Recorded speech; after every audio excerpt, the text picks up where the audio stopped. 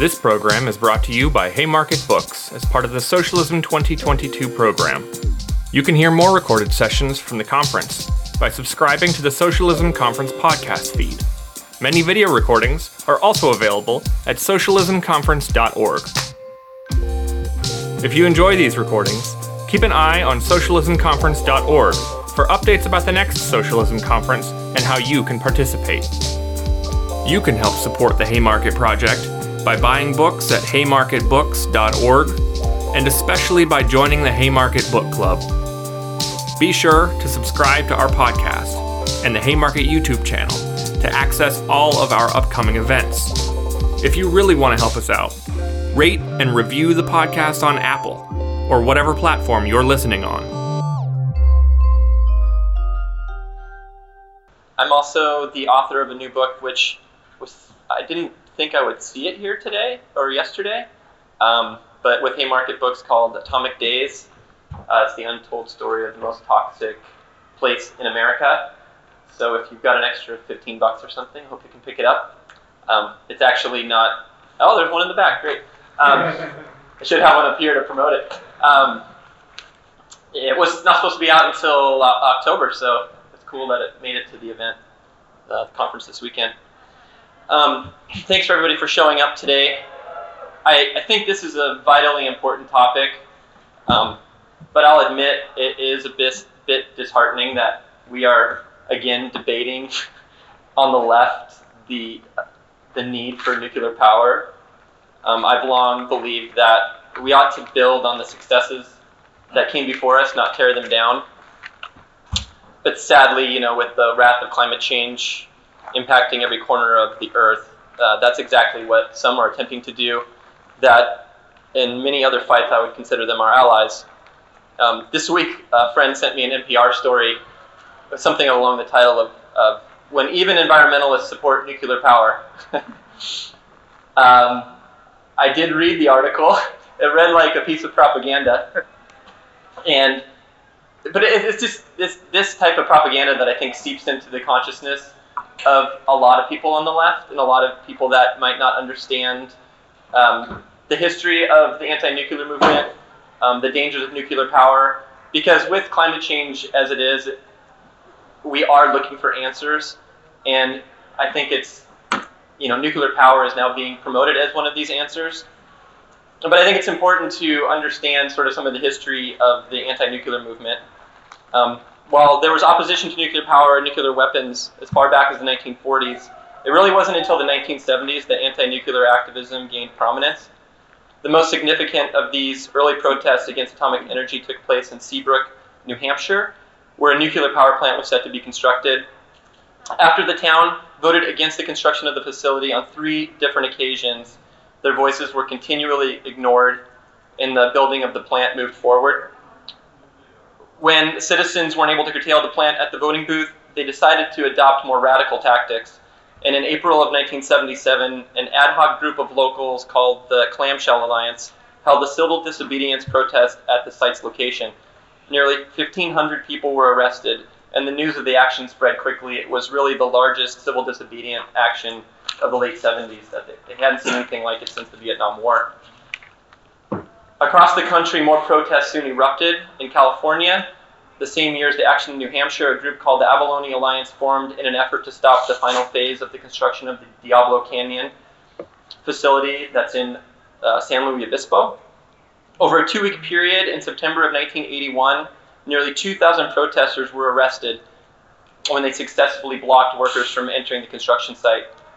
Following these Diablo Canyon protests, PG&E, which was the plant's operator, vowed to abandon all future nuclear projects in the state of California, and Diablo was the last nuclear plant to go online, which it did in 1985.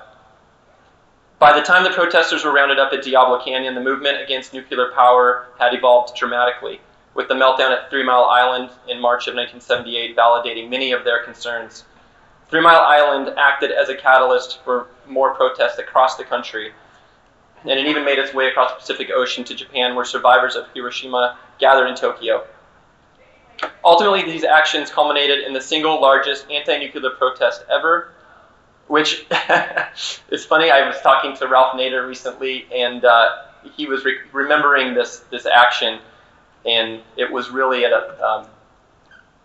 one of the most galvanizing moments of the anti-nuclear movement when 200,000 people rallied in Battery Park, calling for an immediate shutdown of 3 Mile Island and an end of nuclear power proliferation around the globe. These actions, along, of course, with the 1986 accident at Chernobyl, put a halt to the construction of new power plants across the U.S. Plans for dozens of these plants were shelved. But by the mid-'80s, the anti-nuclear power movement had shifted its focus and really joined forces with the rapidly expanding nuclear freeze movement, which was working to put the brakes on global nuclear arms race. In retrospect, the anti-nuclear power movement was one of the most successful social movements to take hold in the United States in the past 40 years. Yet now, in the name of fighting climate change, some are trying to undo this monumental success. There are many reasons to oppose nuclear power. I'm going to dive into 7 of them. I hope not to put any of you to sleep. The first one will be about why nuclear energy is not carbon neutral. I'll talk about mining impacts, nuclear power's ties to atomic weapons. I'll talk about nuclear waste issues and the risk of accidents. And lastly, the costs of constructing nuclear power and keeping it operating. I will generally focus on the U.S. as we still have the largest nuclear power fleet in the world. But nonetheless, a lot of these issues are universal. Right now in the U.S., there are 55 nuclear power plants operating. I think there are 4 that are slated to be shut down. In total, right now, there's of those, 93 reactors are operating. All right, let's first address the major misconception about nuclear energy. It is not now, and it never has been, carbon neutral. So don't believe the hype. Advocates will often cite industry PR saying that nuclear power doesn't reduce, it will reduce emissions by up to 50%. This is blatant misinformation. When each cycle of the energy development is taken into account, nuclear falls well behind solar and wind in regard to CO2 emissions. These life cycle analysis, or LCAs, find that nuclear power, with every stage taken into account, actually has a larger carbon footprint than natural gas, and almost double that of wind energy and a lot more than solar. How is this even possible if nuclear power doesn't produce CO2? It's because carbon dioxide emissions are at every stage of the nuclear fuel chain, from plant construction to mining to fuel fabrication to the transport of waste. There's always emissions right behind. Nuclear fuel preparation begins with the mining of uranium, followed by the crushing of uranium ore and the extraction of uranium from a powdered ore chemically. All 3 of these stages take a ton of energy, most of which comes from fossil fuels. The fact is that the lower the concentration of uranium in the ore, the higher the fossil fuel energy required to extract uranium. This brings us to the topic of mining. The existing uranium mines currently operating around the world are nearing the end of their lifespans. And I think it's important to note that uranium mining is one of the most toxic mining operations in the world. It's worse than virtually every other fossil fuel mining that takes place.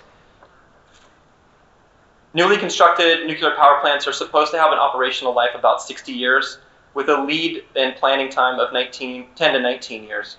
Nuclear power plants, which are currently being planned, would reach the end of their expected life right around 2080 to 2090. Power plants are now starting to operate, which should be shut down by the end of 2070. Estimates assume that currently operating uranium mines would be exhausted by 2043 and 2055. If we are to assume that this scenario is correct, it would not be possible to supply a nuclear power plant now with uranium until the end of its lifetime, which would mean if the nuclear industry and its advocates have its way, there are going to be a lot more uranium mines that are going to have to be deployed. Uranium mining, as I mentioned, is very energy demanding. It's a brutal process in the United States, and it's also a neo-colonial practice. The radioactive metal of uranium has a half-life of 4.5 billion years. It means it sticks around a very long time. It gives us a really early picture of what life was like on planet Earth. The largest uranium deposits in the U.S. are located on the Colorado Plateau, not in Chicago. This is the home of the Dene, or the Navajo people. During the height of our country's nuclear weapons program, the government extracted 250,000 metric tons of usable uranium from 100 million tons of uranium ore. These mines were full of radioactivity and were largely worked by indigenous Dene. During the height of the country's uranium craze of the 1970s, there were 12,000 miners employed in the U.S., and a disproportionate number of them, about 5,000, were of Dene descent. They were paid very little, often less than minimum wage, and these miners would enter deep into these mining shafts, sometimes 1,500 feet below the Earth's crust. They filled their wheelbarrows with uranium ore, all while choking on soot and dust particles. It was dark. There was no ventilation. It was tremendously difficult, perilous work. And if there are more mines deployed, it will be perilous work again. Radon exposure in these gruesome mines causes lung damage, the dangers of which have been very well known to the scientific and medical communities well before these mines were even made. But the Dene and other miners were deemed as expendable. Many developed lung cancers as a result. One estimate put the risk at 30 times greater for those who worked the mines as opposed to those who did not. The government later recognized their afflictions, and in the 1990 Radiation Exposure Compensation Act paid out $100,000 per victim and issued a formal apology. It was really a slap in the face to these families that had been often lost loved ones, but the damage was done. In addition to the impact on Dene health, their land, too, was ravaged. Upwards of 3 billion metric tons of waste was created as a result of uranium extraction. That's a dizzying amount that continues to poison native communities in the Southwest to this day. Any call for new nuclear power development, especially from advocates on the left, mustn't ignore these past horrors. Today, the U.S. imports most of its uranium from Canada. And many reports are issuing the same kind of distress that we know with the Dene. Impact is happening on lands, and the miners are getting sick. These uranium mines are notoriously poisonous operations, no matter how they are managed or how they are regulated. Heap leach mining, which uses sulfuric acid and cyanic salts in the process, poisons water supplies. Underground mines produce uranium yellowcake, which often ends up in large toxic dumps. Surface and open pit mining, often deemed the best method, has plenty of risks aside from the blatant landscape alteration. As with utilizing mountaintop removal to extract coal in Appalachia, open pit uranium mines increase erosion and have the potential to kill entire waterways during landslide events. And it's happened. It happened in 1979 when a dam broke, flooding the Puerco River near Church Rock, New Mexico, and 94 million gallons of radioactive waste was released. CO2 emissions aside, uranium mining is a nasty, destructive enterprise, yet it's vital to nuclear power generation. Which leads me to ask, if you support the land back movement, if you care about indigenous lands, if you care about the environment, how could you ever support mining of uranium? The ends, even if you are to believe the propaganda put forth by the nuclear power industry and their allies, did not justify the means. Now let's talk a little bit about nuclear power's ties to atomic weapons. First, I think it's important to understand that nuclear power was born out of the government weapons programs, in particular in the US and France, which France has the largest stockpile of nuclear weapons in Europe. Both were conceived through government-backed programs, and both continue to be tied to the country's nuclear weapons industries. As the Center for Strategic International Studies notes, the dual-use nature of nuclear technology is unavoidable. For the 5 nuclear weapon states, commercial nuclear power was a spin-off from weapons programs. For later proliferators, the civilian sector was served as a convenient avenue and cover for weapons programs. In Britain, the country's nuclear power program was deliberately used as a cover for military activities. In France, to this day, the country's robust nuclear power industry is intricately linked to its weapons program. And they're not shy about it. In 2020, Emmanuel Macron was clear about his government's dual interest in nuclear power and weapons. Here's a direct quote. "Without civilian nuclear energy, there is no military use of this technology. And without military use, there is no civilian nuclear energy." It's clear what his message was. Without government funding and taxpayer support for nuclear power, France would not have a healthy and robust nuclear weapons program. It's the same here in the US, of course, and has been since the early days of the Manhattan Project.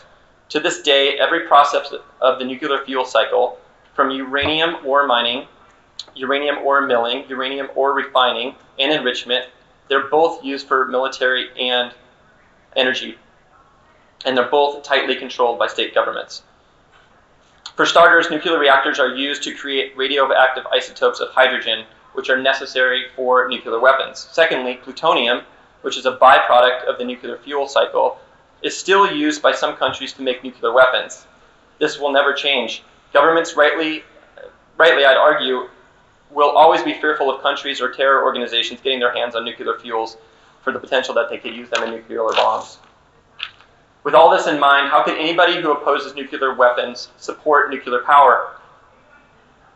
This would be like opposing Pentagon spending but supporting the war on terror. Then there's the issue of what to do with all this waste. It's a problem that doesn't have an easy fix, or I would argue any fix at all. The radioactive leftovers of nuclear power generation have to go somewhere, but they can't go just anywhere. The Yucca Mountain Nuclear Waste Repository, which is currently closed, remains on the short list for atomic dumps in the US, but it's a dangerous gambit. Geological faults run through the proposed site, which would include a 1,000-foot shaft dug deep into the mountain. Yucca is a sacred site to the Western Shoshone, who vigorously and for decades have opposed the use of Yucca as a nuclear depository and have thus far been victorious. Nuclear power proponents like to pretend that future nuclear plants won't produce as much waste as the rickety old ones that are running now, that the amounts of waste will be small and they'll be manageable. Yet in reality is that they will still produce a lot of waste, and nobody knows how much.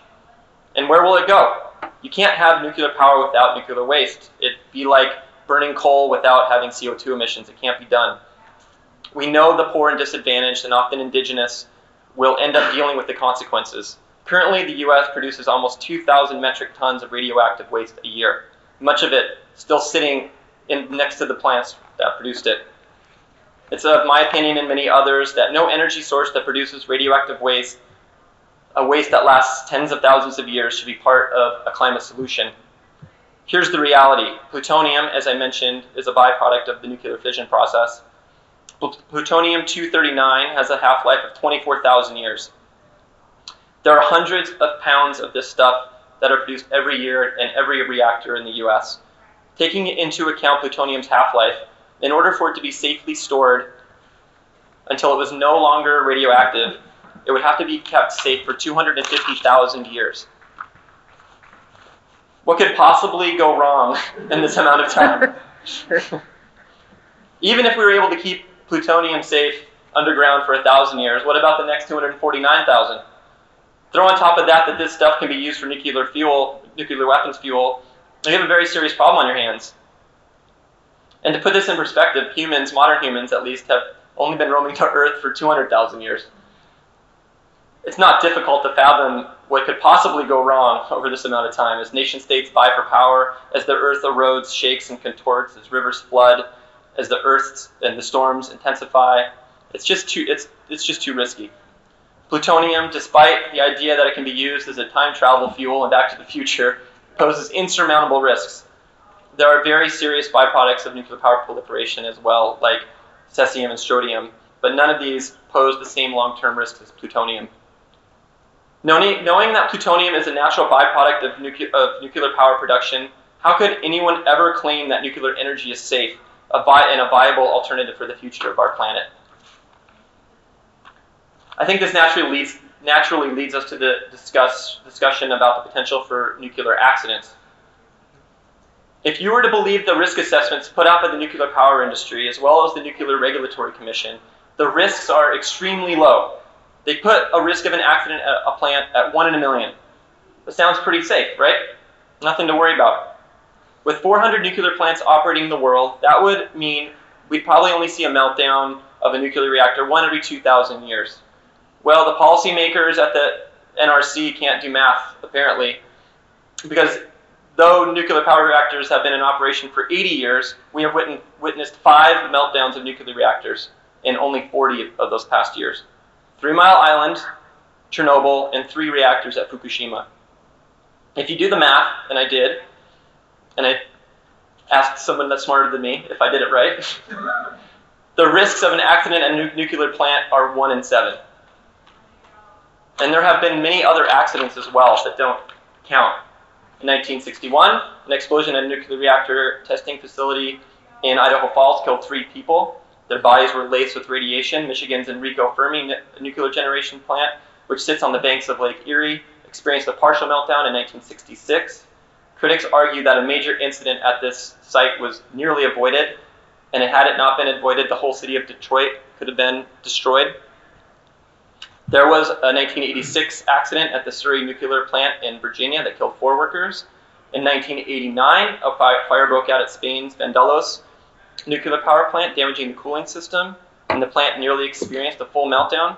In 1992, Russia's Sosnovyy Bor nuclear power plant released radioactive iodine into the air. Japan's Tokimura accident in 1999 killed 2 workers, and an explosion caused a radiation leak there. A steam explosion and subsequent radiation leak at Japan's Mihama nuclear power plant in 2004 injured 7 workers and killed 4 more. And this is just scratching the surface. There's other accidents, and many that we don't even know about. And of course, we've all heard about Chernobyl. It's been very well documented. HBO's made a series about it, which was very captivating and brought nuclear power, I think, back into the conversation as it should be. But what isn't often discussed are the health problems and the death toll that meltdown has caused in the last 36 years. In 2009, the New York Academy of Sciences released the most significant English language report on the deaths and environmental devastation caused by Chernobyl. After pouring through thousands of reports and studies conducted in Eastern Europe and Russia, the Academy concluded that nearly 1 million people died as a result of radiation exposure. I think we should all sit with that number for just a second. 1 million people potentially died because of Chernobyl. Even if they were off by 500,000, that's still a lot of people. And I think it's also important to remember that Chernobyl still is uninhabitable. So what about Fukushima, which is even a larger meltdown? Well, the numbers for Fukushima are hard to come by. In 2013, Japan passed an obstructive cancer registration law which made it illegal to share medical data or information on radiation-related issues, denying public access, journalists like me, to medical records, and violators of this could be subject to fines up to 2 million yen or 5 to 10 years in prison. Additionally, a confidentiality agreement to control medical information about radiation exposure was signed in 2014 by the UN in Fukushima Prefecture. And after this, all the info on illness from radiation exposure had to go through a central repository at the Fukushima Medical Center. Basically what this means is all information on radiation-related illnesses in and around Fukushima is a tightly guarded secret. Why would governments, be they Russia, the US, or Japan, not want accurate data on radiation-related cancers and deaths? I think we all know the answer to that question. Because if we start asking questions about this kind of thing, it directly challenged the nuclear power industry and the nuclear weapons industries. Okay. If the fact that nuclear power isn't carbon neutral, if that doesn't bother you, if mining on indigenous lands doesn't bother you, if the trouble with disposal of radioactive waste doesn't bother you, if nuclear power's ties to atomic weapons doesn't bother you, if the risks of accidents don't bother you, then maybe the cost of nuclear development will give you pause. Nuclear power is very, very, very expensive, which is why it isn't deployed everywhere. And if we are to believe in the urgency to combat climate change, nuclear power is far too slow to deploy. The average time, like I said, it takes to build a new plant is 10 to 19 years. And it's also very expensive. In 2020, renewables were the cheapest form of energy in the world. And they were also the quickest to be deployed. They were finally competitive with coal, which has always been cheap. And they are now cheaper than natural gas and far cheaper than nuclear power. And I'm talking about wind and solar in particular. Proponents of nuclear power, which often echo the industry itself, will tell us that nuclear is still the best bang for the buck because it can produce so much energy. But the pro-nuclear lobby has to admit, and they do admit, that without government subsidies, nuclear cannot compete with the renewables market. Aside from a few countries, including Japan, Saudi Arabia, and Russia, the majority of the world is turning against nuclear power. Germany, Korea, Belgium, Switzerland are all planning to phase out nuclear power. France, the largest nuclear power producer in Europe, is closing down facilities and investing in renewables. And the reasons are clear. It's cheaper to transition to renewable energy than it is to build new plants or keep the old ones running. It's often said that France is a perfect nuclear state. I've heard, I won't name names, a few on the left that you might be aware of, claim that France is how the US should go. It's run exactly like a nuclear-powered country should run. Yet France is taking many of its plants offline. And as we've seen this past summer, as a severe heat wave engulfed Europe, nuclear power was anything but reliable. France was forced to shut down half of their nuclear power plants this last summer in the middle of a heat wave. Some of them were shut down for safety and corrosion issues, and others were shut down because the rivers that they draw water from to cool down the reactors was too warm to cool down the reactors. Think about that. We're supposed to use nuclear power to combat climate change. Climate change is heating up the rivers, and the rivers are too hot to cool down the reactors. It's mind-boggling. In the US, as the country's nuclear fleet begins to age, as the Department of Energy has allocated billions to keep this whole industry up and running, we've been paying for it. And since the 1940s, taxpayers have shelled out hundreds of billions of dollars in corporate welfare to the nuclear power industry. And Biden administration is again doing the same thing. And this Inflation Reduction Act, which is being heralded as the great new savior for the environment, gives tons of tax incentives and other handouts to the nuclear power industry. And in California this last week, where I live, Newsom and the Democrats passed a bill that is bailing out Diablo Canyon. It's going to keep it running for another few years to the tune of $1.4 billion. I would argue that that money would be a bit better spent going into renewables, and that they should have stuck to the agreement to shut down Diablo, which is made by unions and PG&E and civic groups. It was a huge victory, and Newsom just rolled that back, which I think it's clear that the Democrats are not our allies in this fight, or many others. And private investors have long shunned nuclear power. I don't always like private investors, but I like when they shun nuclear power. And there's a reason they've shunned it. They know that nuclear power is risky. It's expensive, and it's risky. And why would they, support something that the government keeps bailing out? It's a one-way love affair that has to end. And lastly, I think it's really important that I talk about what nuclear power and its threat to Ukraine and Russia right now. As a result of Russia's illegal invasion of Ukraine and its subsequent occupation of the Zaporizhzhia nuclear power plant, Europe's largest plant, the threat of a nuclear accident is imminent. As we all know, shelling around the plant, while Ukrainian workers are inside, literally working at gunpoint, is leading to a very dire situation. We've seen some satellite images this past couple of weeks of buildings being damaged from shelling. And of course, the UN inspectors that went in there this week and came out and issued a real call of concern that they believe that the risk of an accident or something happening is imminent if the war continues there. They lost power last week. The backup generators were started to keep the waste cool. If a fire were to break out at one of the reactors, if the control room were to catch on fire, if one of the backup generators fail, all bets are off and an accident far greater than Chernobyl could occur. Any proponent of nuclear power must take into account that no other energy source on Earth poses such a risk in a war zone. And the outcome could be catastrophic, equivalent to an atomic bomb. This might sound alarmist, but I think alarm is what we need. And this is the first time a nuclear plant has been in the line of fire, but there's no guarantees it's going to be the last. Taiwan has several nuclear plants. We know what's going on with Taiwan. Iran has a nuclear plant. Saudi Arabia is building a plant. And nobody can promise us that without a doubt that these plants will never come under attack or be in the middle of a war zone. If a plant has a 1 in 7 chance of having an accident in its lifetime, I have to imagine that the odds of a plant that's operating in a war zone, the odds are much higher. For all the reasons I've laid out and more that I didn't get to, I hope that you'll join me and others in trying to uphold the legacy of the anti-nuclear movement in this country. Nuclear energy is too expensive, it's too dangerous, it's too destructive, it's too exploitative. We can do better, and we must. Thanks. Thank you. Thanks for listening. If you like this episode, subscribe to our podcast and to the Haymarket Books YouTube channel, where events like this one are hosted live. And don't forget to check out haymarketbooks.org.